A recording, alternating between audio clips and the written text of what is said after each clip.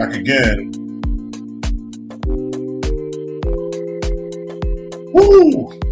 Oh! That's kind of right on. That.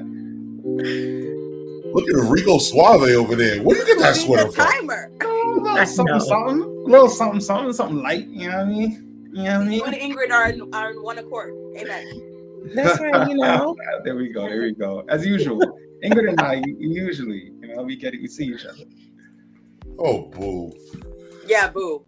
Whatever. It's cool. Haters don't hate. Hi, Good family. evening, everybody. Good evening, everybody. Happy Monday, everybody. Happy Monday. Welcome to the Confessions Podcast. I'm one of your hosts, Dudley Francois. I'm with my Confessions family. We are back again for another episode, which I'm looking forward to a wonderful conversation on some. We're privy a little bit to what some of us is going to say, so I'm looking forward to how this thing is going to transpire.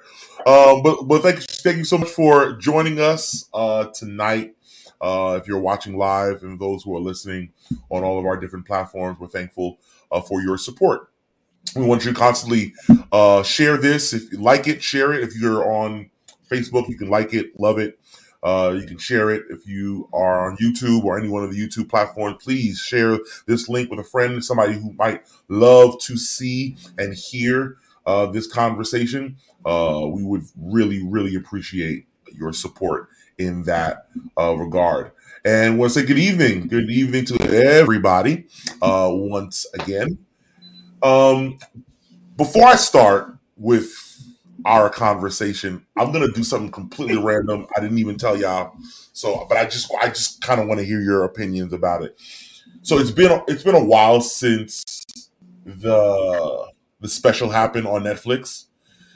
You probably heard about that special that had happened. We had our debut episode on said topic, and since Mona, turn on your camera. No. I just wanted to hear what your final analysis was. How, did you feel like it was? I just love how people have so much hindsight, intelligence, and wisdom and knowledge after the fact. Like, I don't want to get into it right now. All I'm going to say is it is very easy to sit or stand with a mic in your hand and say what you would have said. Right. What you would have done way after publicists, podcasters, YouTubers, cousins had to say what they had to say. Right. Now all of a sudden you've crafted this amazing, I wish a ninja would. And it's yeah. He needs to take the seat that's right next to me. Okay? Come on, Chris. Come on, Chris. That's all I gotta say about that. Got it. I thought the opposite. I thought he did well. I thought he waited for his moment. He got money from it. He did what he had to do. I do agree. I do agree. His conclusion was convenient. Very cousin thing to do, by the way. I do agree. It was very convenient. It was convenient to finally have the last word about it because nobody's going to talk about it after the fact. It's been a year, so you really crafted the final word about it. So it's really convenient.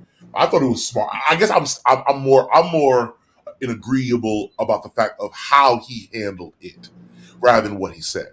The fact that he crafted the ability to say I had the last word about it, wanted to finish the narrative, and I said, man, kudos to you, man. That was smart on your part. He made his money. That's it. He made his money. I'm happy for him. I couldn't really watch all of it, but I'm happy he got his coins. Yeah, I don't know. I think it's hard. I hear what you're saying, Moda. I think it's tough I think a lot of people talk about if I were, this person or that person, I would have handled it this way, that way. And nobody really knows what they would do until they're in the moment. And nobody. Totally. I agree. Yeah. So I don't know. But my issue wasn't with what I would have done if I were Chris Tucker. Chris Rock. Right. Hey, Chris. I don't know. I don't have any real opinions. Sorry, that was a very... I'm just like, The fact that he made $40 million off the show is like, man, I wish everybody could make so much money off of their pain and their misery and their trauma and their situations. And see, that's my point. And who's watching this Netflix special? Right. Okay. Right. That's right. all. That's all I'm saying. So. All right. Yeah. I'm done. I don't know how. Off of the same people that you're telling him not to perform for. Oh, okay. That makes sense. And there were a couple of things that made me cringe. The whole, I wish you would have got hit or whipped worse during the Emancipation movie. I said, oh, come on, man. Anyway, so it is what it is. But I feel like it might segue a little bit into today's conversation. Now this topic is really intriguing. Shout out to, I'm not gonna say who was the first one that germinated this conversation or this conversation topic. Who was it? I think it was one of y'all two. It was either this one or this one. Yeah. So it's creative. It's something that I feel like I've been longing to talk about this or to get this off of my chest. I feel like out of all the episodes of Confessions, this is the first time we're actually really confessing something. What? I confess every episode. Yeah. But you know what I mean? But you confess within the episode. This is the first time the topic is going to be a confession that we have. I just love it. I just love it. So shout out to Moda for her creative mind in this. Today, our topic is, simply put, I hate when the internet tries to fix me. And how many times do you find opportunities where brave people behind the keyboard have inspired and divine convictions that they place universal standards and ideas upon people, not necessarily knowing the nuances that people are going through.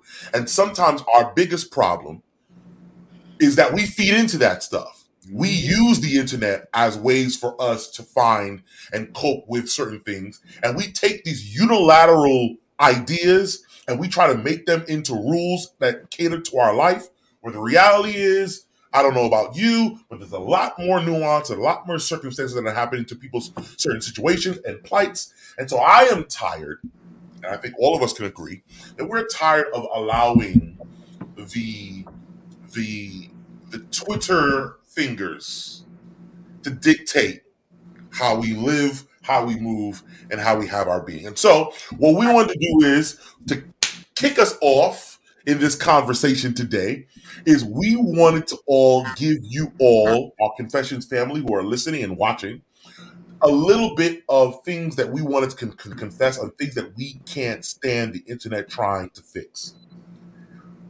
I don't know who to start with because there are several that I kind of peeked in and I loved. I'm gonna let's start with me because I don't think mine's is that off the hinges. So I'll start with me. I have two. I think we all decided we were going to have one, and all of a sudden we started saying multiple. So I'm really intrigued to see what this conversation is. That's what started it. Yeah, that's true. That's what started it. But for me, my first, okay, so I'll just say one, and we'll try to see if I'll save some for the end. Is in the span of being the communication director, knowing the pressure that it is to create a standard of church and church production, I've heard many people, many voices that come from the internet complain about their church and say, why can't my church, why can't this church, why can't the church look like other churches that are a lot more established, that have more money? I'll just say it. Why can't everything be like Oakwood University Church? Well, the reality is, ain't nobody got the same money and circumstances like Oakwood. So I'm tired of allowing people to come to certain conclusions and expect certain outcomes to be the same thing as everything else, where the reality is Ain't nobody got Snell. I'm not preaching like Snell, okay? I am not as good of a preacher as Snell, okay? Let me just confess that right now. Maybe this guy is good. Maybe this guy. No. But as for me, I don't like it. And I'm tired of being compared. I'm tired of feeling like this camp meeting gotta be as good as this camp meeting. I am tired of allowing the internet to dictate what is good when y'all don't know the situations that are needed. But you know, Oakwood is the Beyonce of like Adventist churches. Like you can't come for Oakwood and the Oakwood hive doesn't rise up and try to devour you. You know your head is on the chopping block right now, especially because you didn't go to Oakwood. Yes, and I was about to. Right, I did not go to Oakwood. Yeah, and you sound like it. You sound like it. The Oakwood hive. I didn't go to Oakwood. The Oakwood hive is coming for you. They're coming for you. I need to text my squad. Because OU has got that hump. All right? Don't do it to yourself. Okay, so let's get another confession out there. You don't necessarily need to be successful if you only went to Oakwood.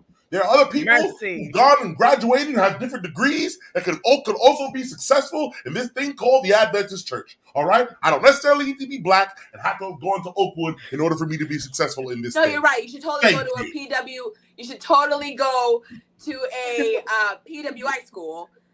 And for those of you who don't know what that is, it's a predominantly white institute that didn't want you there in the first place, but you're going to go and give them your dollars because you want to diversify your bonds. Well, let me tell you right now, university is the only Adventist university that is an HBCU, and black is beyond just the color of your skin. And the problem with these PWIs is it's giving you this mentality that Oakwood isn't good enough. I'll tell you what, Oakwood is the Ivy League of Adventist schools. And it's not because we're black, it's because we're all encompassing. And the people that come out of that school are not just doctors and lawyers and preachers, some of the best preachers that have come on the face of Adventism. But we have created E.E. Cleveland. We are the reason why the black church even exists. I get it. Set up your retirement fund, Dudley. So watch the way you talk about Oakwood University. And you know what it is? And that's the thing. And then see, I'm not, listen, this is not going to turn into an anti-Oakwood thing, but this is how the internet spins it. This is how they spin it. How did all of a sudden the premier church in all of Black Adventism, which it is, and nobody's doubting that. Kudos to them. I watch them all the time. Stella's a good friend of the podcast. We love them. And yet at the same time, you always find an opportunity for people to turn themselves into the victim. No, you guys are the standard. And you can't be the standard and the victim at the same time. You can't. I'm sorry. So yes, I get it. Now created a course to help the smaller churches to be able to do. So then talk to all the other churches. So then tell them, stop going in the DMs, stop putting posts, and tell them to start looking at the courses. Have you met people? Do you think that the bully behind the keyboard is a ghost? An algorithm that just likes to give you trigger words to set you up? Have you met people? Ingrid, how you doing? Just do this. No. So this side, so this side of the room is just gonna let this done hanging. Oh yeah. And so this is the third rail. Because I didn't go to Oakwood either, and I'm not even like a pastor, so I'm waiting till I can participate in the conversation. But y'all don't feel. Oh yeah. So. Edsel. Edsel. You don't have nothing to say. I didn't go to Oakwood. I'm so sorry. No. I'm not. Ingrid, you good. You are good, Ingrid. You are good, sister. You are good. Edsel. Is your school even still open? I told you that Oakwood is the beehive. I understand that. And yet I told you. Do you have something to say? Do you have? I understand what you said. I understand what I come for you, and yet I'm still saying, say it with your chest and come out there and prove because you didn't go there either. Right? You went to Stony Brook and you went to Andrews. I went to Andrews, and it was the worst. No. All right, fine. I will say this: there is this belief that you gotta pass through Oakwood. Thank you. That's all I'm saying. There is. And I think that there are exceptions to the rule. I'm not even sure that it is the rule, but I still appreciate everything Oakwood has done. I'm not coming for Oakwood, all right? If I lead it, listen, I'm not doing it. You by yourself, Doc. Nah, bro. No. You know what, Dudley? I heard that the New You're York trying to have Times your is cake and hiring. eat it too. Yes, I am. If I got cake, what else am I supposed to do? Dudley, No. I heard that there are PWI conferences that are hiring. Why don't you go? You see Go that? ahead. You see that? You You see that? Because your This- president, Come on, man. your secretary, your associate Wow. secretary, You see what you all did? Oakwood graduates. See what you did? Right? So watch your mouth. Yeah, we're in the Northeast. I mean, is your school even still open up here? Jeremiah understands. Jeremiah Is understands. AUC still open? Listen. At this point, there are a lot more people who understand the plight of what it is. And if we're going to confess and we're going to be honest, there are a lot more of us than there are of you. Yeah, And and let's confess that of successful rates.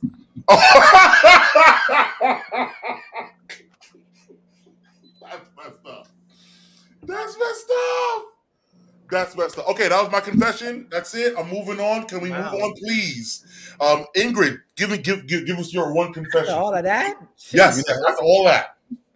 Please. Okay. Well, my confession is a bit more personal, I guess. So I hate when the internet brings up my past that I have put behind me. Like you get up and it's like, oh, this is what happened on March 20th, 2015. And you're like, I didn't want to remember that. Right. So you know what? Let me delete it so it never comes up again. Yes, sir. Yes, sir. I hate that. Yes, sir. I hear you. They be suggesting friends you unfriended. Like, it wounds me. I can't stand that. Do you find yourself going back to old pictures and untagging, deleting, blocking, anything to make sure that the internet does not remind me March 20th of anything ever again. Oh, mercy. This happened today. It felt like it happened today. Turn my camera off. It felt like something happened. I felt like this morning she woke up like, nah. Yeah. What's this? Those days, you'd be like, dang, 7 years ago? I didn't want to remember this. So you know what? When you had originally said this in the group chat, I thought it was gonna be. I thought you were more on the lines of somebody wrote something that triggered you. This is what I even like. This one I like this one even better. The IG memories, them Facebook memories, and those 5 years ago today. No, thanks. I don't need that. 7 years ago today, and you're like, no. Exactly. Thank you for reminding me that I need to delete that permanently. That's basically what it is. Right. Good gracious. Unblocking, follow. Unblock. All right. What about you, E? What about you? My confession, I hate when people who are not pastors try to go online and tell pastors what to do. When people who think they understand pastoral ministry, it's like thinking I'm a chef because I cook at home. Like, because I've gone to church my whole life, I know how this thing should happen. And so I hate that because there are so many nuances, layers, and levels to what actually happened. And I'm not saying pastors are perfect. I'm not saying that they shouldn't be held accountable or that they shouldn't be critiqued. But there is this sense of like anybody could do our job. But at the same time, nobody wants to do our job because they know that there are things that we deal with and we go through that nobody understands, or at least very, very few people want to deal with. So I hate that. But I also hate when pastors act a fool and prove those people right. It's like, come on. Like, there's so many times where it's just like unforced errors, unforced fumbles, and they're just making mistakes. And it's like, now you give them a leg to stand on.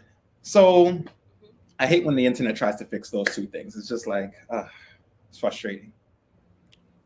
Yeah, I if I could piggyback on that, I feel like there are people that tend to become internet pastors. Mm. They have their own following. They have their own church. Mm-hmm. You know what? I'm gonna stop right there because this Adventist church is too small. If I keep anyway, I agree with you. I agree with you, brother. I believe that is a problem that the church faces. Oh, I am. Whoo. And again, I want to be clear. This doesn't mean pastors aren't wrong.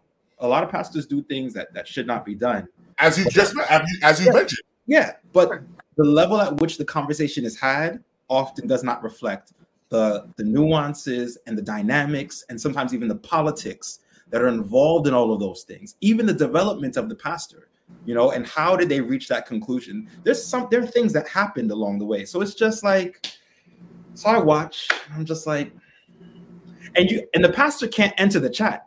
Because if you enter to offer nuance and perspective and understanding, then you're not, it's very hard for people to see God you forbid. being impartial or fair. It's like, no, you're just defending your own. It's like, no, there are things happening behind the scenes that some people just don't know anything about. And it's interesting too in that statement. I mean, I think it's easy because there are 3 pastors on this thing, but I think it's interesting also too this idea of that my opinion is not my own. That if I put my opinion in the chat, that's for some reason I must be defending a pastor. Like I'm not my own individual person with my own individual thoughts. Right. Because I've been pastoring for now 8 years, Mm-hmm. but I've been Dudley a lot longer than that. So why can't it be Dudley making this comment, and not necessarily Pastor Dudley? Let me add one more. I hate when pastors can no longer be people because we've taken on the role of pastor. Yeah. Yeah. I'm done. Drop the mic. Yeah. Boom. Yeah. Motor, what you got? Oh Lord. I'm gonna behave myself. So we should start like a motor timer to see. I know. I was thinking that. I was thinking, what do we do? We need to create a countdown clock and get people anticipated to know this is going to be a moment. Yeah. Or like, how long will Moda, make it before like she flips over into like the other side of Moda, I hate the sensitivity and the bullying that the internet has allowed. Mm. I think that the pendulum is broken. It has swung so far left and right that I don't even think there is an east to the west anymore. Because if I don't like Edsel's sweater and I make a comment and I say, wow, Edsel out here looking like Uncle Tom, right? looking like Cliff Huxtable. Right. See, exactly. Dudley just proved my point, right? And looking like the uncle from Thanksgiving. Looking like he should be on a Christmas special. It becomes because Edsel ain't got no style. And then it goes because Edsel doesn't know how to dress. Then it goes, where's Edsel's wife at? Why is she telling him what to wear? And did Edsel's wife give him permission to go out of the house looking like that? And then it goes from, I just don't like his sweater. It's an example, bro. Fix your face, man. No, that's not an example. This feels personal, son. It's like, what's going on? But that's exactly my point. Right? We have gone, y'all are trying to entice stuff. Yeah. So it's almost like the internet has created this subculture of bullying where it's okay to bully because it's my opinion about his sweater. Mm-hmm. So because I don't like it, then 70 other people who don't like it as well, we all get our pitchforks and we roast Edsel, but it's not just the sweater. We roast him as an individual, and then his family, and then his character, and then there's no more Edsel because we've obliterated him. He's not a person anymore. Right. He's a subject. And that's my issue. So then the lines between my opinion and sensitivity to, hey, maybe Edsel's grandfather who passed gave him this ugly sweater. And maybe I don't need to opinionate that I don't like it. Maybe I could just be quiet because that's an option, to just be quiet. It's incredible to me because everyone has something to say, but nobody has a heart to listen. Mercy. Nobody really wants to know what's behind whatever's going on, right? And what triggered this was Ciara. Ciara wore a dress. Oh, I know what you're talking about. This past week, right, to the Oscar Barely There themed party. It wasn't to the Oscars. It was to the Barely There themed party. Okay? Would Michelle Mota, pastor of Northeastern Conference, assistant ministerial director, walk out in that dress? Well, I'm not going to answer that live because I could get in trouble. But I'm joking. I wouldn't. I'm joking. But here's my point. And that's my point right there. Even though I wouldn't wear it, I don't have to condemn someone who does wear it. And who do I think that I am? That I have to condemn someone to the point where I'm saying things like, I cannot believe that her husband let her come out of the house like that. If it were me, I would have never. Well, it isn't you. She's not with you. For that probably exact reason. And who are you again? Like, it's just, we have just become so disgusting with the way that we air out our opinions. I don't have to agree with you. I can absolutely disagree, right? I had a shirt that I used to wear to my board meetings. Don't be, it says homophobic, transphobic, don't be disrespectful, genderist, sexist, when you could just be quiet. Like sometimes you could just be quiet. You don't have to stand behind your mighty keyboard and type out a paragraph about how you disagree with somebody's choices. Then don't you make them. You don't like your kids learning about transgenders? Send them to Adventist schools. You don't like people that have to, do this and that? Find a place where that doesn't exist because it's not everywhere.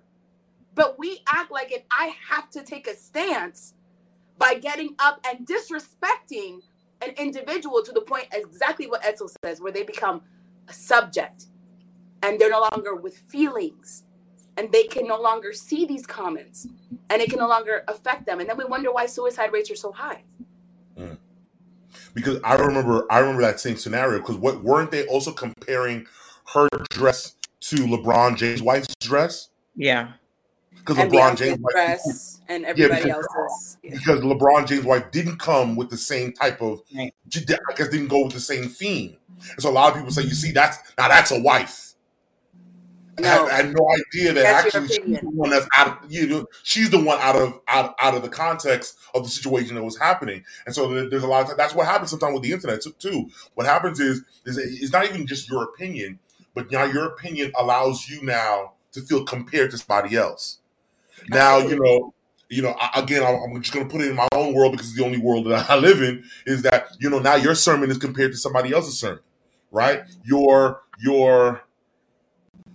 strive for social justice is now compared to differently than somebody else's strive for social justice. Your ability to be woke is different than somebody else's ability, and you have no idea what the context is with certain people's lives, their schedules, their whatever the case may be, just based on how you feel. And so a lot of time, I guess what the catalyst behind this conversation is leading to is how someone uses the internet to voice their opinions, or allows the internet to be used to fix people, if that's even a way for, if you can even use the internet to fix people. So I guess the question now is before we get to some more confessions, because I got some more, how do you use the internet?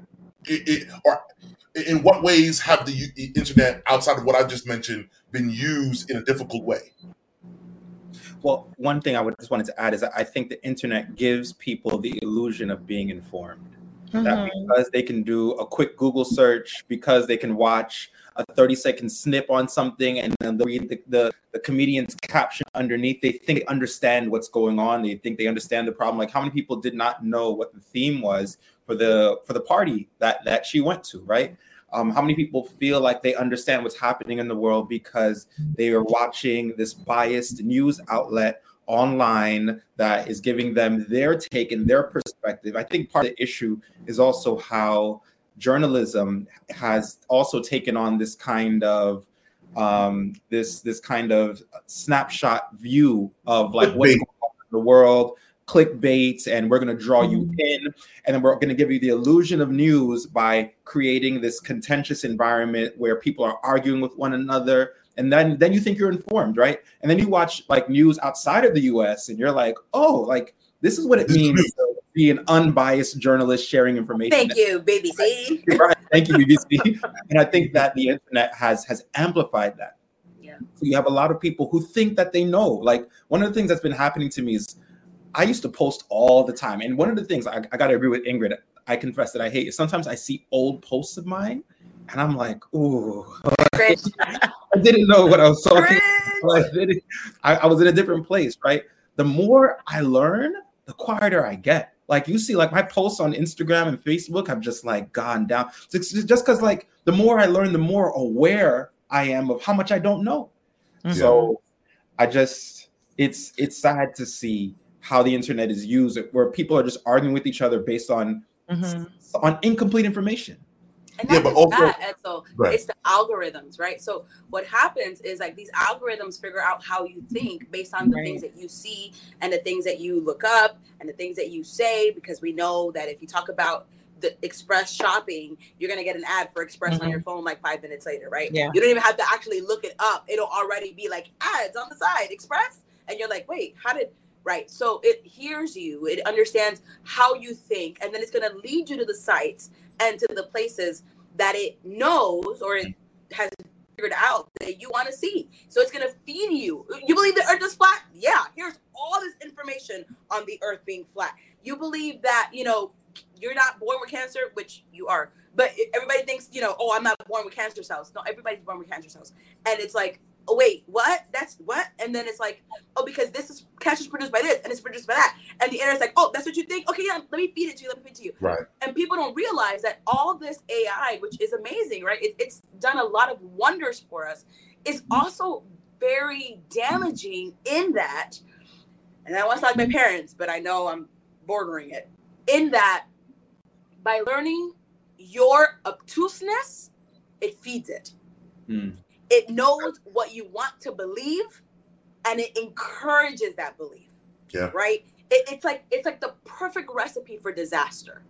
The more that I search for curly hair products, the more it sends me ads and YouTube videos and little clips on Instagram. And it's like, oh, she likes curly hair. So curly, to the point where for like a month, I did not see a single person with straight hair on my Explore page. And I was like, wait, what's happening? And that's when I realized, like, oh, this is what this does. It literally learns your search patterns. Right. It learns at what times you're searching. It learns what you're looking up at certain times of day. So the times that I would be sitting there looking up for different products or different styles, it automatically sends me clips of styles and products and try this and try that and pattern this and curl that. Sure. And I realized, I was like, wow, this is how people get sucked in further. Like, so this is, curly hair all day, right, for me. But this is how then it goes from curly hair all day to, man, I really hate people with straight hair. They really hate themselves. And then it goes into, I don't want to talk to people with straight hair because they're obviously ashamed of the kind of things that they have. And then it just feeds that mentality that, oh, before you straighten your hair, there's a clip. Remember this, 13 million people on the planet. Where should they, that's how that. Wow. Yeah. It creates an echo chamber where you think that what you see on social media is the reality for everybody else. And you think everybody's seeing what you're seeing, but you're not. Yep. But they're not. Yeah. Yeah. And there was something that you said, Eve, too, about like the more you know, the more you don't want to post. I also find the more that you know, the more you learn, the more you realize how much you don't know. That's what you said. The more you grow, the more you realize how much you don't know, and that's the reason why you don't post. But for me, I also find that the more I grow, the reason why I don't know, and it also gives me a fear of not posting, because let's just call it what it is. Sometimes I don't post because I don't know. Other times I don't post because I just don't want to be judged. Like it's gotten to a point where, man, before it's like you wanted to tell people, what you thought. You want to tell people how you, and now it gets to a point where it's like, I'm not. There was this one time I remember. I think it was. I don't even remember the conversation, but it was so many years ago. I made a conscious decision. I'm never going to do this again. Where you make a post, I don't even know what the post was about, and you had I literally stepped away for like 30 minutes. I come back, 79 comments. Whoa, what in the world? And so now you're the fool that goes in and tries to argue now, defend your case, go back. And so now you're trying to talk to one person where 3 people done commented to that point that you got to doubt. So now you're defending so many different people, or you're defending yourself against so many different people. It gets to the point where it's just like, you know what? This is not even a safe place for me to express my opinion, because not only do people take it and Jeremiah is funny. Jeremiah is so funny. He's probably right. He's probably right. No. So see the comment. I'll put it up. That's right. For those who are on Spotify and on Apple Podcasts, took a shot at me being a Celtics fan with Celtic things, but whatever. And yet that's what it is. So a lot of times you just feel like, it's not worth it, because we got to the point where this is no longer maybe it never was a platform for intelligent discussion. There is no opportunity for us to actually grow, to actually fix something that's wrong with us, because the platform doesn't give the opportunity for us to wrestle without necessarily being malice or condescending or judgmental, etc. And so if that's the case, then there's no place for us to have intelligent conversation, or at least this is not the place for us to have intelligent conversation. So it's just not worth it. And so now it gets to the point where if you follow me on IG, Pastor Dudley with 2 D's in the middle, on IG, if you follow me on IG, all you see is just my family.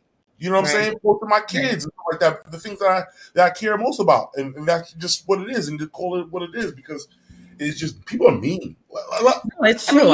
Or you can see this disrespect on Dudley's, page. Mercy. I just want to make a point. Scroll. It gets better. It gets better. It gets better. It gets better. My desk. I'm gonna set you on fire. Listen. No, but I gotta agree with Dudley. Like, even on my Facebook, most of the time I post my kids. If I'm not posting my daughters, I really have to be convicted to actually put words on social media, because I just feel like people look for a reason to misinterpret what you have to say, but they also hold you to a certain standard based on what you say. And I'm over it. You know what I'm saying? People have formed so many opinions of me. They have no clue who I am. They know nothing about me, but I write something and they take it to mean whatever they want to mean. And I'm just at a point where it's just, it's annoying. Even the last time I posted something after I ended my sessions with my therapist, most people were very positive, but, there were still conversations of should you have posted that? Should you have been so transparent? Should you have said this? And it's well, why not? You know what I'm saying? This is my life. This is who I am. This is what I'm going through. And I just feel if this is me, I'm not being inappropriate, I'm not saying anything that's disrespectful, but people want you to be someone who you're not on social media. And when you are yourself, it's almost like it's a problem. So it's you know what? Let me just post my kids and go about my business. But it's because of what Emanuela just said. Mm-hmm.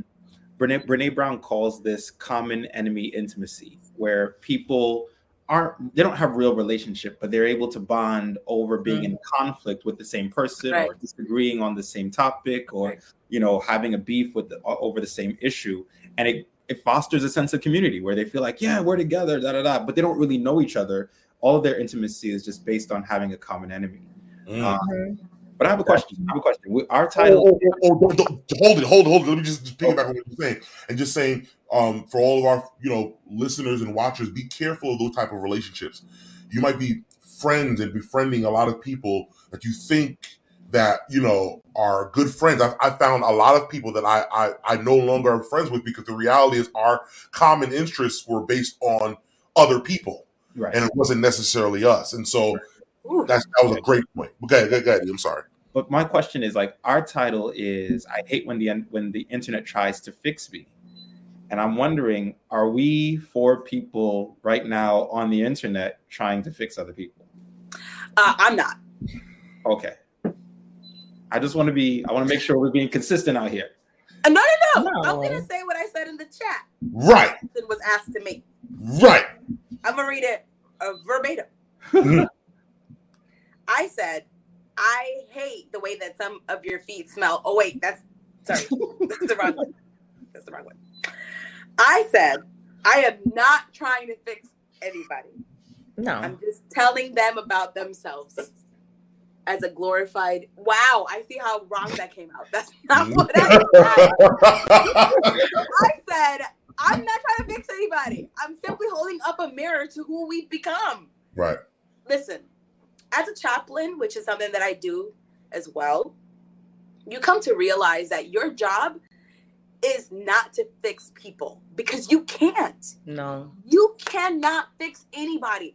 Just like as a pastor, I cannot convince you to become baptized. I can't convince you to take on Jesus Christ as your personal savior. I'm not the Holy Spirit. I don't have the power of conviction. So I don't have the power to fix you. What I have the power to do is to simply hold up a mirror and say, look at what you've become. Do you like this person? And even that mirror is a little bit biased because what I see may not be what you're trying to put out there. Yeah. So even with that, like, you've got to have people in your life that are willing to call you out in the things that you're not doing right and have a conversation with you. Not say you have to stop doing that because really, who are you though? Mm-hmm. But it is a conversation that should be had. Like, they could pull me aside and be like, Michelle, did you have to roast Edsel like that? And I could be like, nah, that's true. That was kind of a low blow. I'm just saying that is a conversation. About his season 3 Cosby Show sweater, right? Exactly. Y'all are so. Put it in the cup. Sorry. In the cup of the Love. It's cool. I love you, Edsel. I know I look good. You know what I mean? Y'all can't shake me. That's right. It's the internet. You know what I mean? Whatever you want. That's It's right. fine. 6'1" chocolate out here with the cable knit sweater. What I else? can't. J. Crew, come through with the That's right. Apple money, bro. Let's I go. ain't looking like DNA chromosomes. I got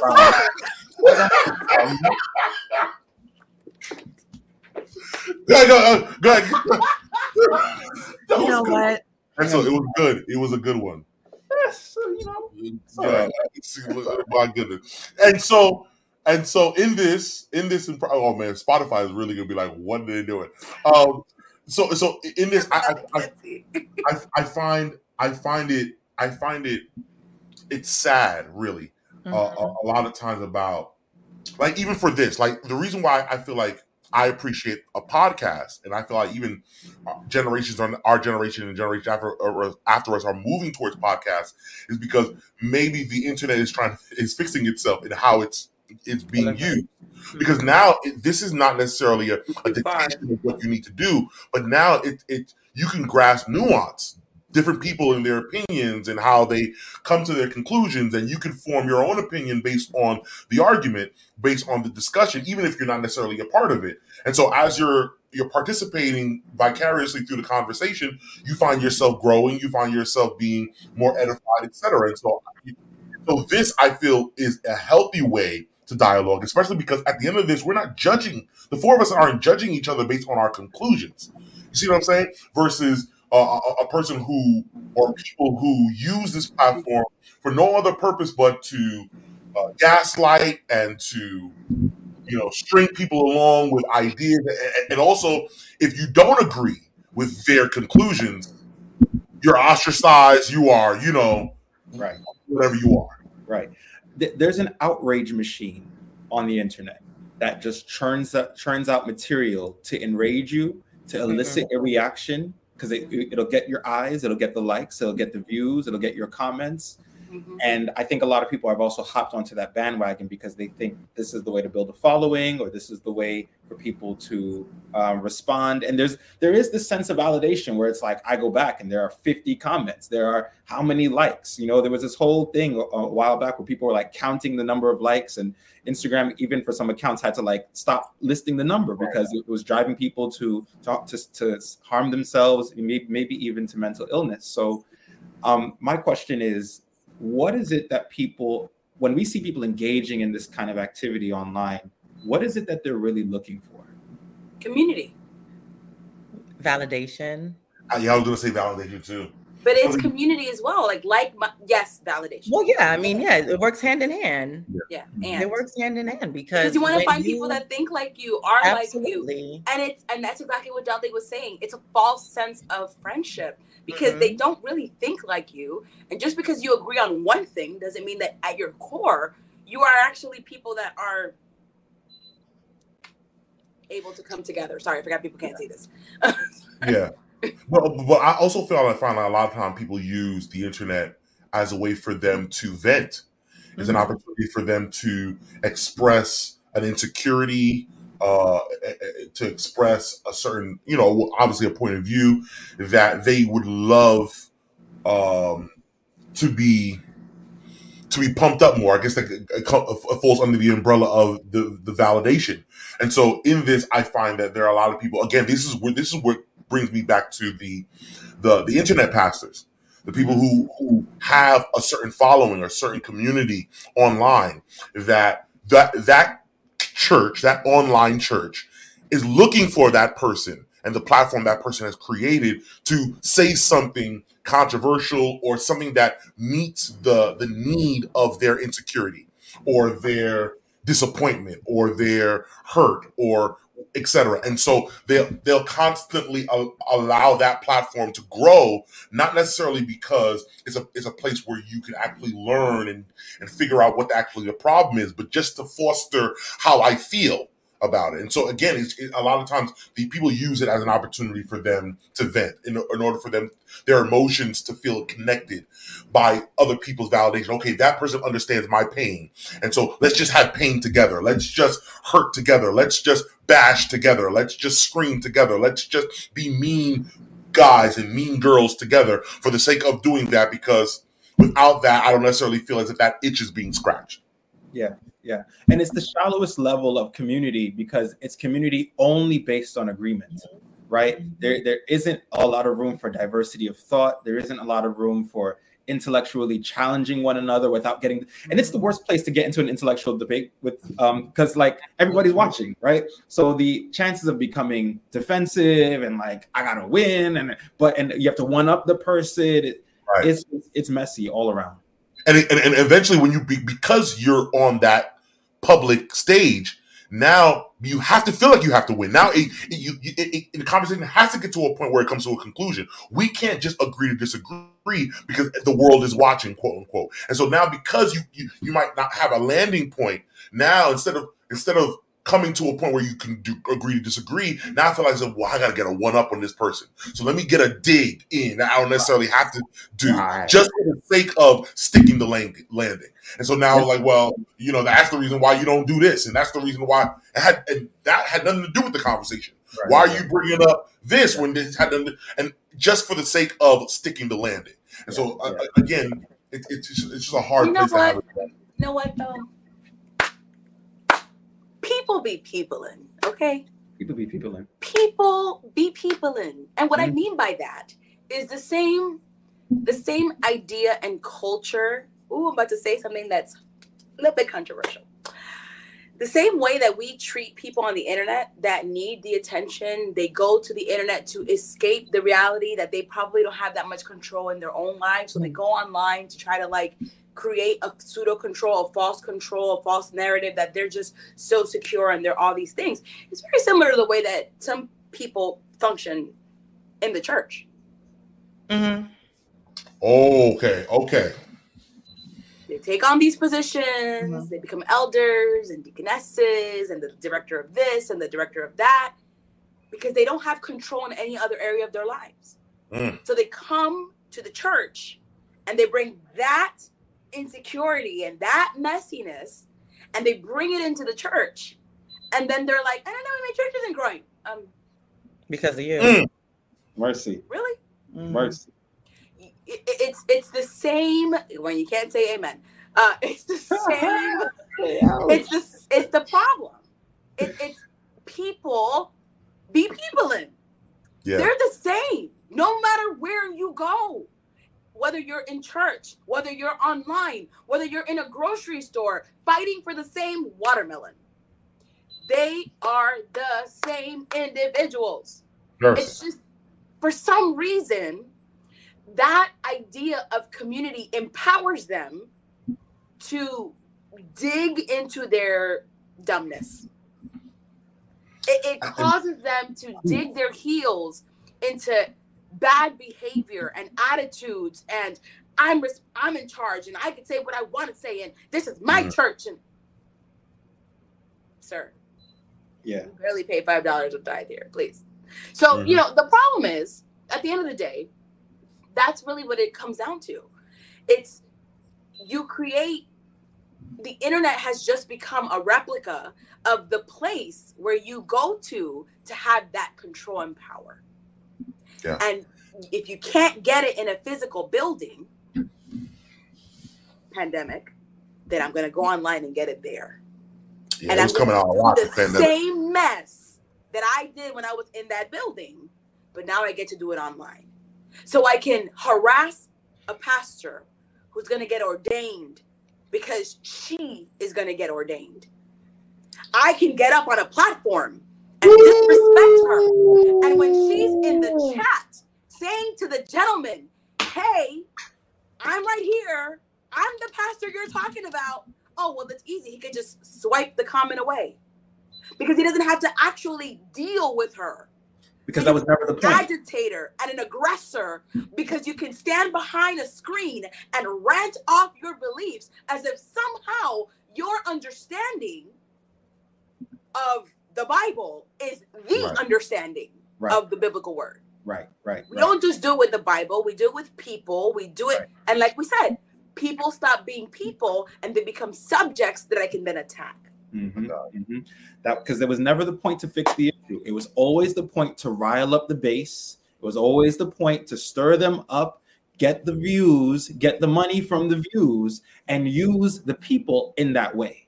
Exactly. Exploit them emotionally in that way. Not to provide healing, not to provide safety, not to provide support, not to provide any intellectual growth, but to hurt. All to just stir them up so that I can profit from that and I can feel good about myself.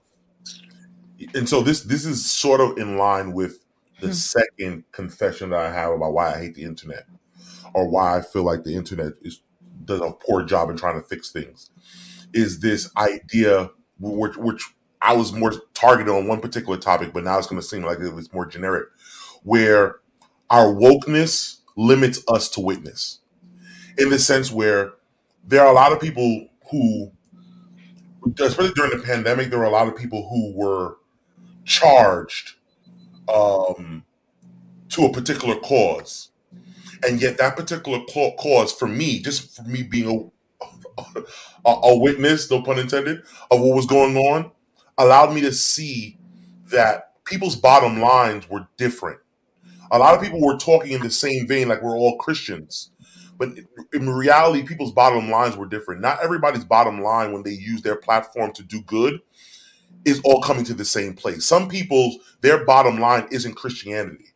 A lot of people's bottom line isn't the bettering of one people and the upliftment of the standards of the kingdom.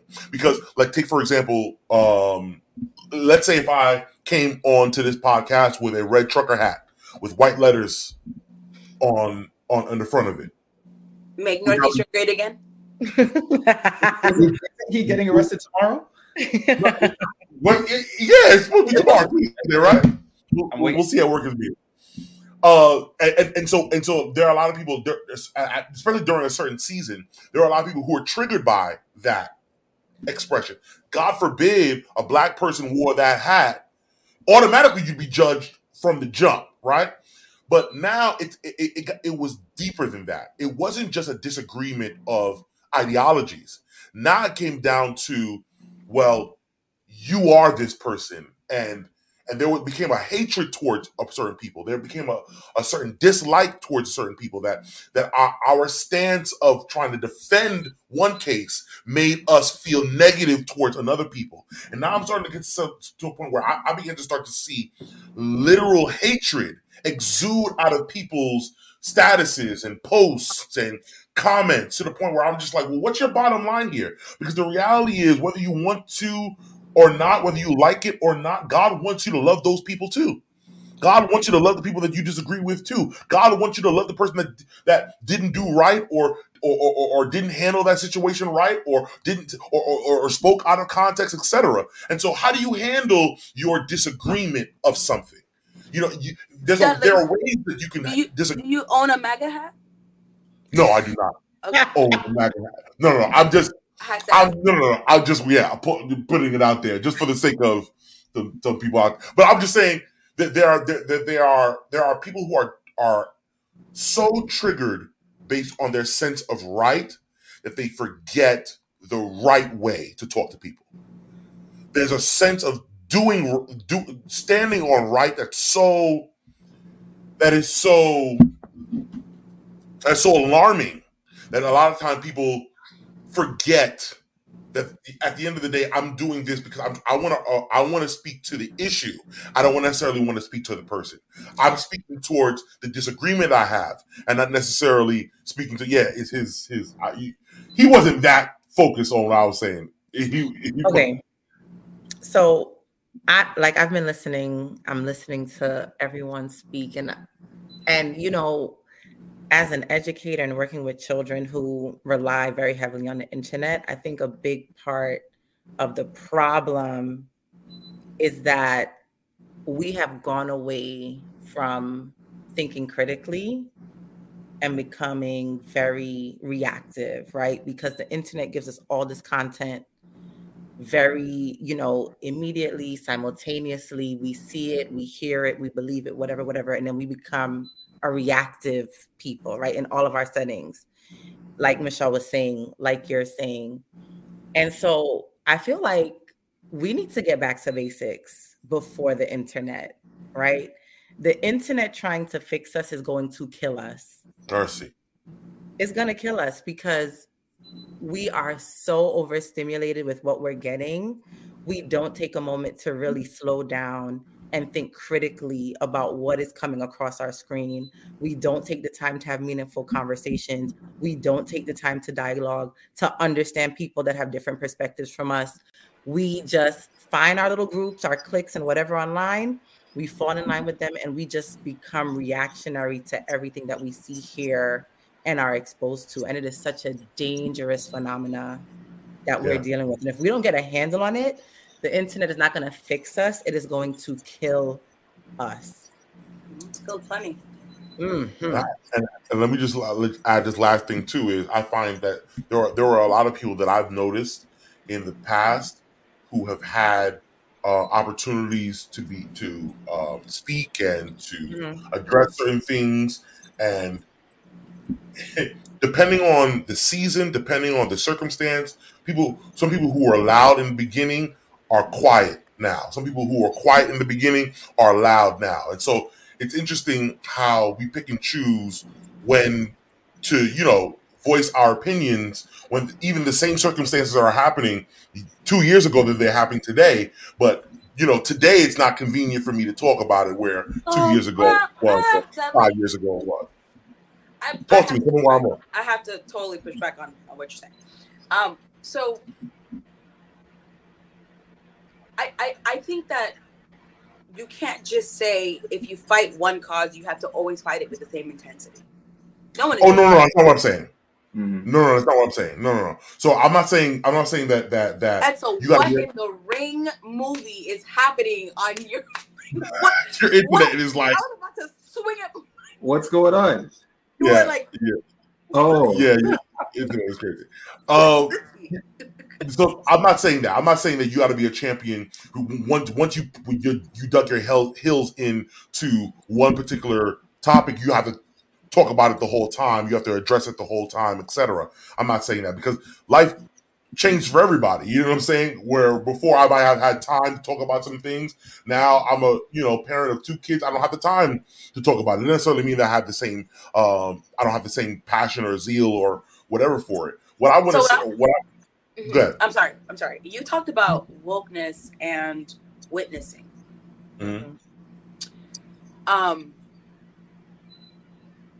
So even when Jesus was confronted with people that were in the temple, the money changers, Jesus did something incredible that had never been done before, actually, because that's why they were so comfortable being there doing exactly what they were doing. Mm-hmm. Jesus was willing to flip tables. Right. To mess up their profits, to mess up what they were trying to build on, because it was on the backs of extortion and trying to make these poor people feel like they had to buy these things so that they could actually go and present a worthy gift to God. And what Jesus was saying is, what you're doing is wrong. And he was willing to call them out. That doesn't mean he wasn't willing to save them, but he needed to call them out. He called the Pharisees whitewashed tombs. He told, things go to die inside of you. They get buried in there. I think that sometimes we are afraid to say, hey, white people, you are wrong for what you did. And it's no, don't do that. Don't do that. No, I'm not calling it at you, Dudley, but what I'm saying is it's incredible because in a country that claims to have justice for all, in a country that claims to be built on one nation under God, it was the same country that created the Trail of Tears for the Native Americans that were the natives that were here. It's the same country that was willing to bring from other continents people and literally use them to build up their economy and then use that same economic system against those very people that built it, to where they can't buy houses, where they redline them, where they remove their ability to access good food and food deserts and education. And it's incredible to see a country that was built on, we want freedom from the oppressive English rule, to we're not going to become the oppressors. The very thing that this country was running from is exactly what it became to the people that were here. That's why when I hear people call Native Americans Indians, I'm like, you're so ignorant, because you don't even understand where that term came from. It was from a man, an explorer, who got here and was like, we made it to India, so they're Indians because they're colored. And what?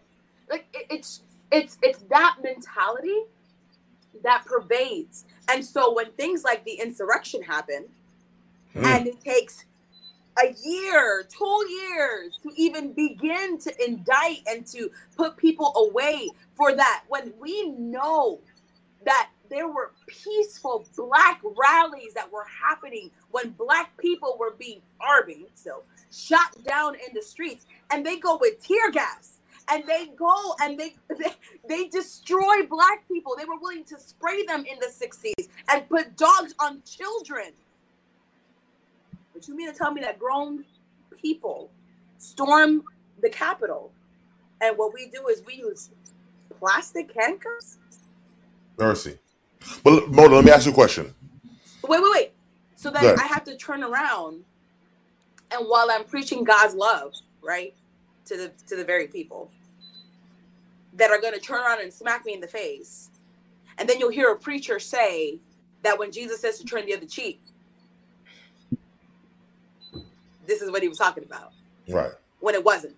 No. Because if you understood that to be able to move after someone strikes you is power, that's actually a symbol of power. So my thing is, I think that it is okay to tell somebody that they're wrong. Absolutely. I agree.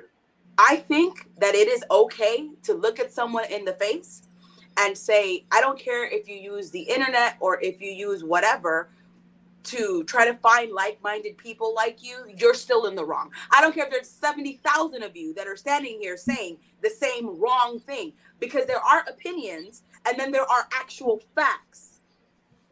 And so to try to draw haziness between the two and sit there and say, well, we can't teach critical race theory in schools because it teaches wrong history. I can't get with it. Right. I can't get with this idea that somehow I can't be black and right. Wow. Sorry, I just can't get with that. Gotcha. Let me ask you a question. Insurrection. There was a lady who tried to break in, who unfortunately got shot by one of the Capitol Police. Was her attempt to get into the Capitol wrong? Absolutely. Absolutely. Do you sympathize with the fact that she passed away?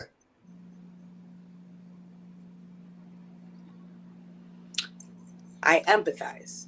You empathize with the fact that she passed away? I don't sympathize. I empathize because I don't think death is ever a reason to kill someone. And that's all I'm saying. No. But it's easy for you to come to that conclusion. But there are many people who are so charged. I've seen many people who are so charged by the wrong that they it was good for her. I would lock her up and leave her in jail to die, though. Then if that's fine. If you feel like that's a punishment that fits the particular crime, that's another conversation. It absolutely does, because there are men that are in life-term sentences for carrying 3 ounces of weed. That's fine.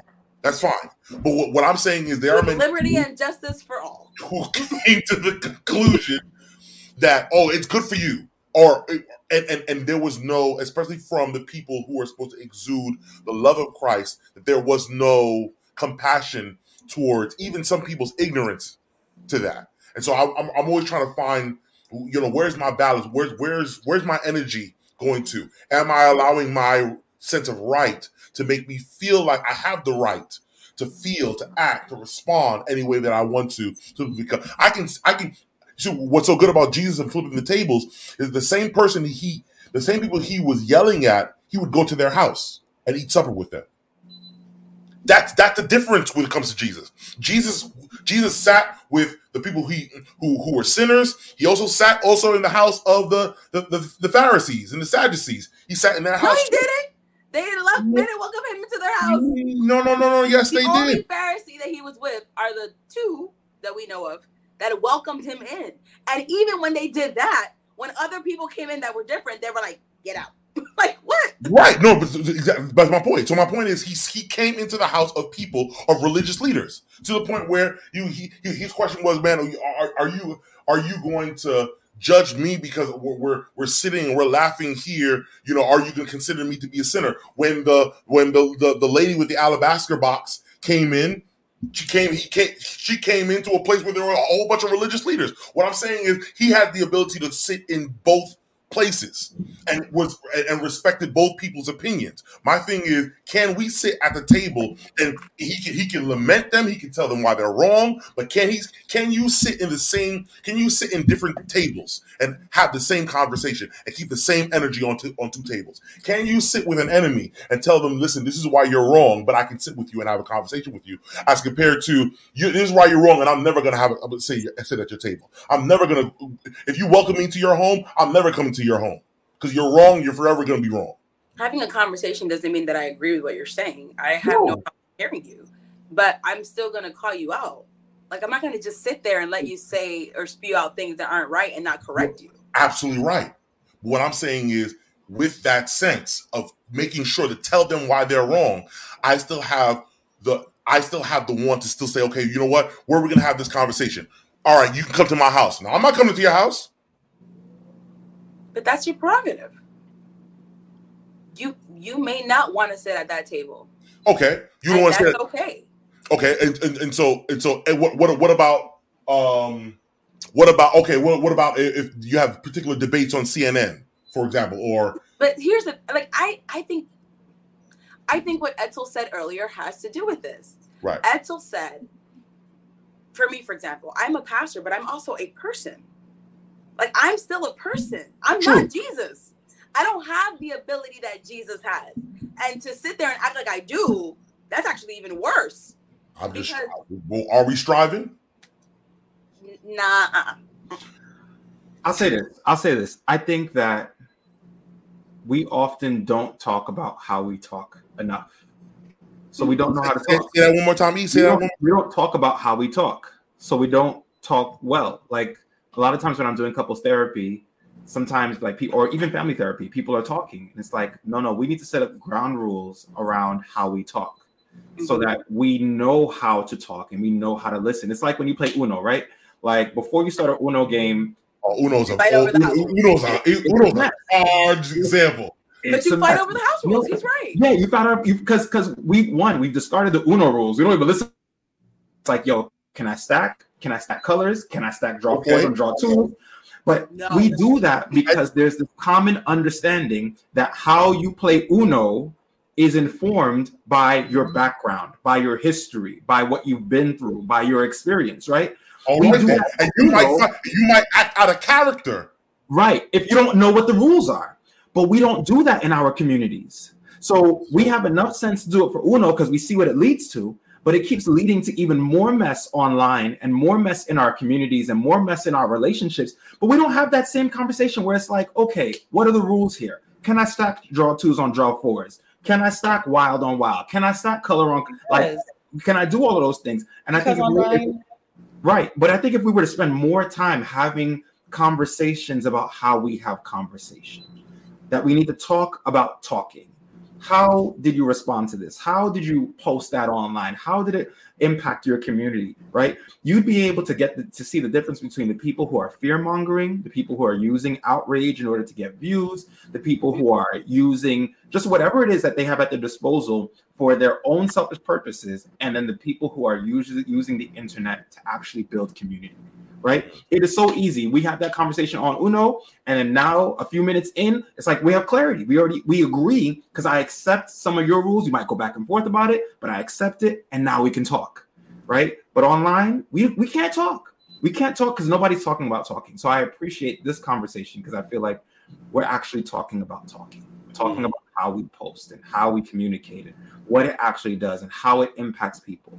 I know that pastors make mistakes. Trust me, I know. We pastors probably know more than others because we know the stuff that happens that doesn't hit social media. I know that public figures make mistakes. I know that there are people in power who have issues, and yes, they should be held to account. But where is that line? And we saw it with Will Smith, where it's like, hey, okay, we can have a conversation about wrong. But at what point do we reach a point where we're tearing this person down, we're denigrating them, and then we want to invite them to our community guest day? We want them to know about Jesus. Like, how many people would accept the gospel from us if they had a history of our social media feed and everything that we have said about people who don't look like us, people who don't behave like us, people who don't go to our houses of worship, people who don't have things in common with us? Like, it's such a problem. And I don't think we really see how we're impacting the world around us, because there are people who don't share our faith who are seeing us online. Correct. They see us. And for a person who might look at our particular denomination, who might be following us, who's not that, and might be seeing all these posts, they'll be like, I'm never stepping foot in that church. Right. But why? Why would that be the consensus? Again, because you represent a community. Yes, and the immediacy that we place on the internet and our feelings diminishes a lot of the long-term impacts that come with it. You know what I'm saying?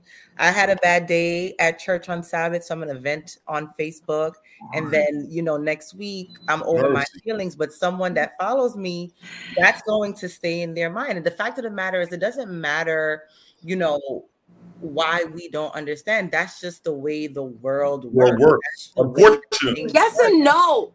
I can't. You know what? I don't have to, I may not agree that that's what it should be, which is why I spoke about critical thinking, right? We all have bad days. We all deal with certain situations. We all have certain, things, but it's just like we say with any situation, right? you know, I have a fight with my man, you know, I'm not going to post it on Facebook. And then next week, you know, we're good. But my friend, you know, they know what we went through. So they, you know, they see I'm good with my man, but they still in their feelings about what I told them last week. Then you're trying to get some emotional maturity. That's how we're built. And that is the reason why they tell you, like, don't tell your parents everything that your spouse did, because you can reconcile, and then your parents be like, no, I remember when you did this to my daughter, when you did this to my son. Like, it's not everybody's there. I don't disagree, but I feel like that's what I'm talking about when I'm talking about that pendulum swing. Mm-hmm. Like, there has to be lines as to this is her opinion and this is where it stops. Like, this is her opinion. And you're free to have your opinion. People 100%. Are free to have their opinions. Right. Like, there are days that I want to set the Adventist church on fire. Mm-hmm. But it's not the church building that I have a problem with, because the building isn't doing anything to me. Right. So when I talk about the Adventist church, obviously I'm not talking about the structural building. Mm-hmm. But some sad sap will read that and say, we need to burn the cement down to the ground. Yeah. Right. So I'm saying, I think that we don't allow enough room for our own critical thinking. Like, other people's, and I say this all the time, other people's opinions about me are none of my business. I don't really care. I've gotten to the point in my life where I'm like, you could say whatever, however, whenever. As long as I am still employed and I still have a paycheck that comes every 15 days, I'm good. I hear you. You know, I just think that we like to censor so much. Like, people can't just have, like, that's what I'm saying. I'm like, if your opinion is not like destroying someone, like, have your opinion. You don't like sugar in your grits, don't put sugar in your grits. You prefer salt in your grits, then put salt in your grits. You want to say that people that put sugar in their grits have broken taste buds? Okay, that is your opinion. And I can't then say, oh my goodness, all people who put sugar in their grits are aliens from another planet called Sugartopia. And then I decide that that's a real place. And now I have 90 people and I'm creating a cult together where we're going to sing songs to be abducted away to Sugartopia. That is how ridiculous people sound on the internet. But and I think that to say, oh, well, this is just the reality of what it is. That's not any better.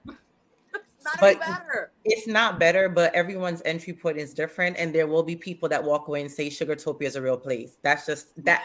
Unfortunately, like, that is the world that we live in. And I'm sorry, because I work with students and I see the way they think and how they're growing up. That's just what it is, because everyone's entry point is so different. Like, and I think, like, watching the way my students think has really guided the way that I move, especially on social media. But they're not thinking then.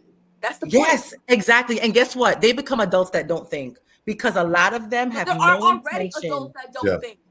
Right. And they were, and exactly. And this is where they come from, because unfortunately, this culture that is being created and cultivated, which is not going to go away, is one in which, because you have everything at your fingertips, it really diminishes the need for some people to go a step further and think. And it is so sad, but it is very present. Very. Yeah.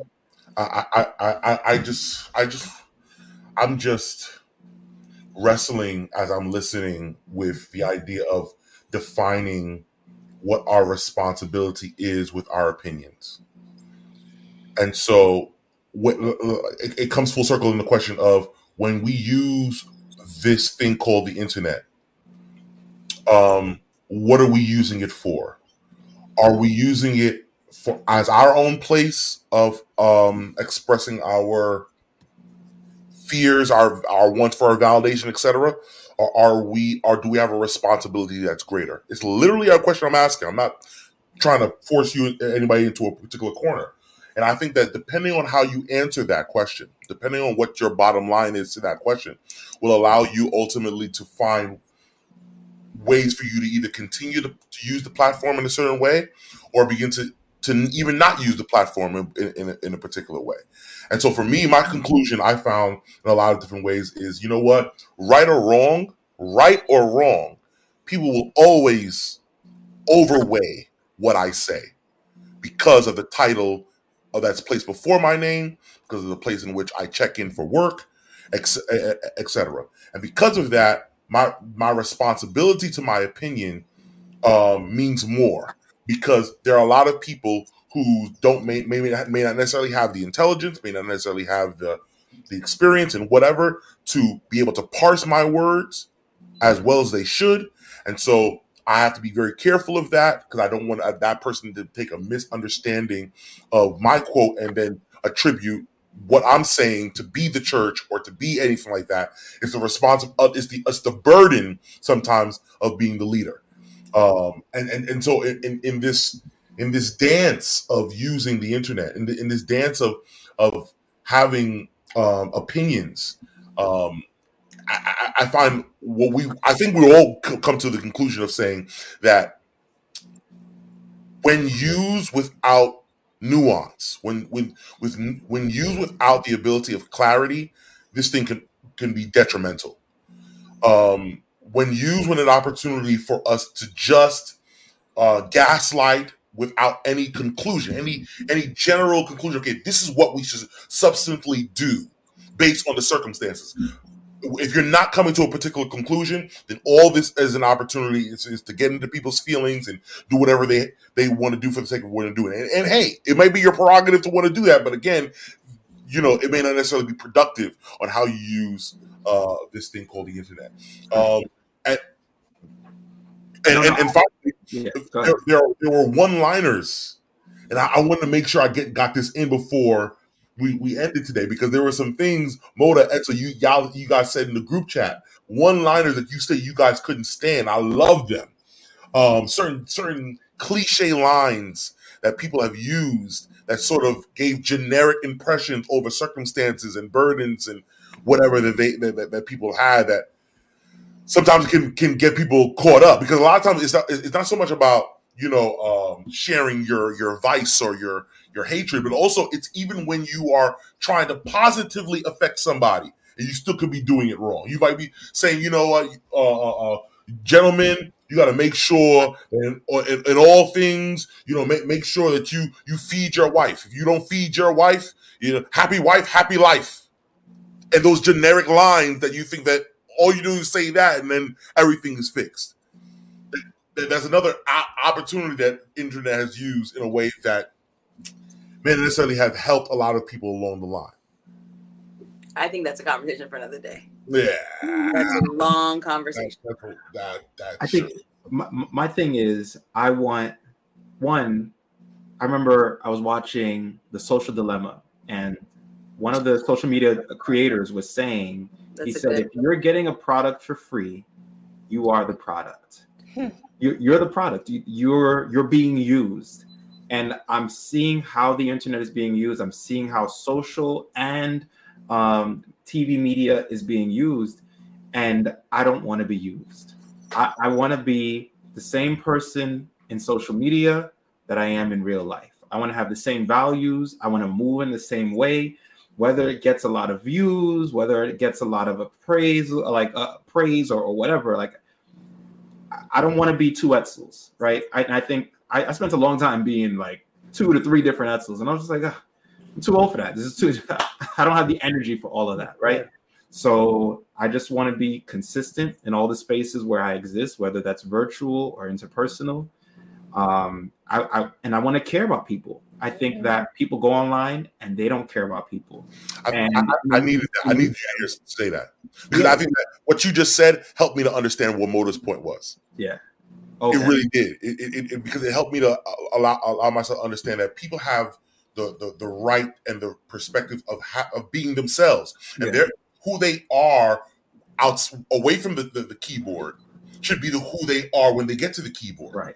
and you can't judge or change a person or force a person to change who they are when they get to the keyboard. When when they're not, so you got to keep that same energy. I guess my problem is that there are some people I know you're not like that when you're away from the keyboard, and that's so dangerous when you're at the keyboard. And that's so dangerous because people don't know that. There are so many people who are actually great in person, but you see them online, you're like, I don't want anything to do with that. Like, because you think that those are the same conversational skills, those are the same conflict management skills that they're bringing into the relationship. And many times it is. I think people are underestimating how they are viewed and the impact that they have on others through how they carry themselves online. Wow. And, as far as like when Michelle's talking about our opinions and stuff like that, for me at this point in my life, I really don't care to share my opinion with most people. Right. I talk to the people that I know I can trust and that I won't get lost in my opinion with those people that truly care about me. Like y'all, like I'll talk to y'all and tell y'all all my business and how I feel about things. Online, I'll share about my children. Yeah. That's it. Because at the end of the day, I've just realized that people will look for any reason to miscategorize who you are. And so I just don't give them one. Yeah. Unfortunately. Well, the beautiful thing is that when you find somebody's humanity, even when you disagree with them, you can assume respect. You can assume that they're not crazy. And if you can assume those two things, then you can say, yo, I don't agree with you, but maybe you've had a life experience that has taught you something that my life experience hasn't taught me. And maybe if I wait a year, maybe if I wait 5 years, maybe I'll agree, or maybe I'll still disagree, but I'll understand you better. But this whole, like, I'm just going to make you a caricature of who I think you are in my mind, and then we're just going to, throw darts at you this whole time. It's like, come on, man. We could do better than that. Like, that was high school. That cancel culture, boy. Yeah. Can I just say this? Like, I kind of want to say this. So, Pastor Holly told me this the other day, and I thought it was just so deep when she said this to me. She's like, I've heard it said before that I think it was you, Amanda. I could be absolutely wrong. So someone said, when you fall in love with a pastor, you have to fall in love with two people. Listen, they don't want to hear that, though. Let me say it. Hear that, though. I'm going to say it. Because the first person that you're introduced to when you meet a pastor, 9 times out of 10, is the pulpit persona of the pastor. They have all the answers. It's the church persona, right? It's the powerful speaker of the Lord that ushers in the Spirit of God. It's this wonderful, larger than life character. And you're just like, wow. And so you fall in love with that person. You become a fan. Then the pastor comes off the pulpit. And that person is who the pastor really is. And that person is not always synonymous with who they are on the pulpit, because you've got to leave room for the Holy Spirit to be able to do something through this person that they may not have the room to do with them when they're not on the pulpit. And every pastor who acts like they are on the pulpit, they're lying, and they're forcing themselves to be that person because they're not. So pray for that person who's still trying to find themselves and their identity, who still sounds like they're preaching. Or, when they come off the pulpit, they're struggling because Lord, jeez Louise. It's true. I'm trying to save some young people. You need to go speak to a confessionary preacher. So I'm saying that to say, right? One of the hardest things that I deal with, just me as a single pastor, is when men see me, they see this woman, right, on the pulpit. It's like, wow, I can't wait. And I come down and, I burp because I'm a human. You know what I mean? And it's just like, oh, she has flaws. She's a human? Like, and it's like, you gotta be kidding me.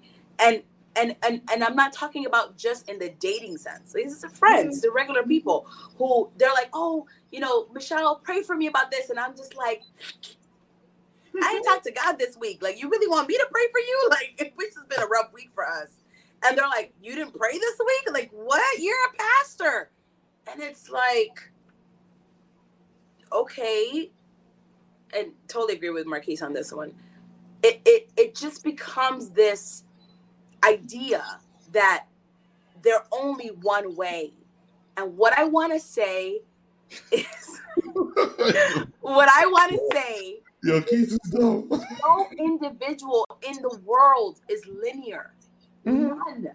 We all occupy different places in our lives depending on what the circumstance and the situation calls for. And even if my core values doesn't change, even if my ethics don't change, the way that I respond to certain situations are different because everything doesn't call for the same version of myself. And that's the beauty of humanity. It's like you lock people into these boxes of who they're supposed to be. And this is how you got to be.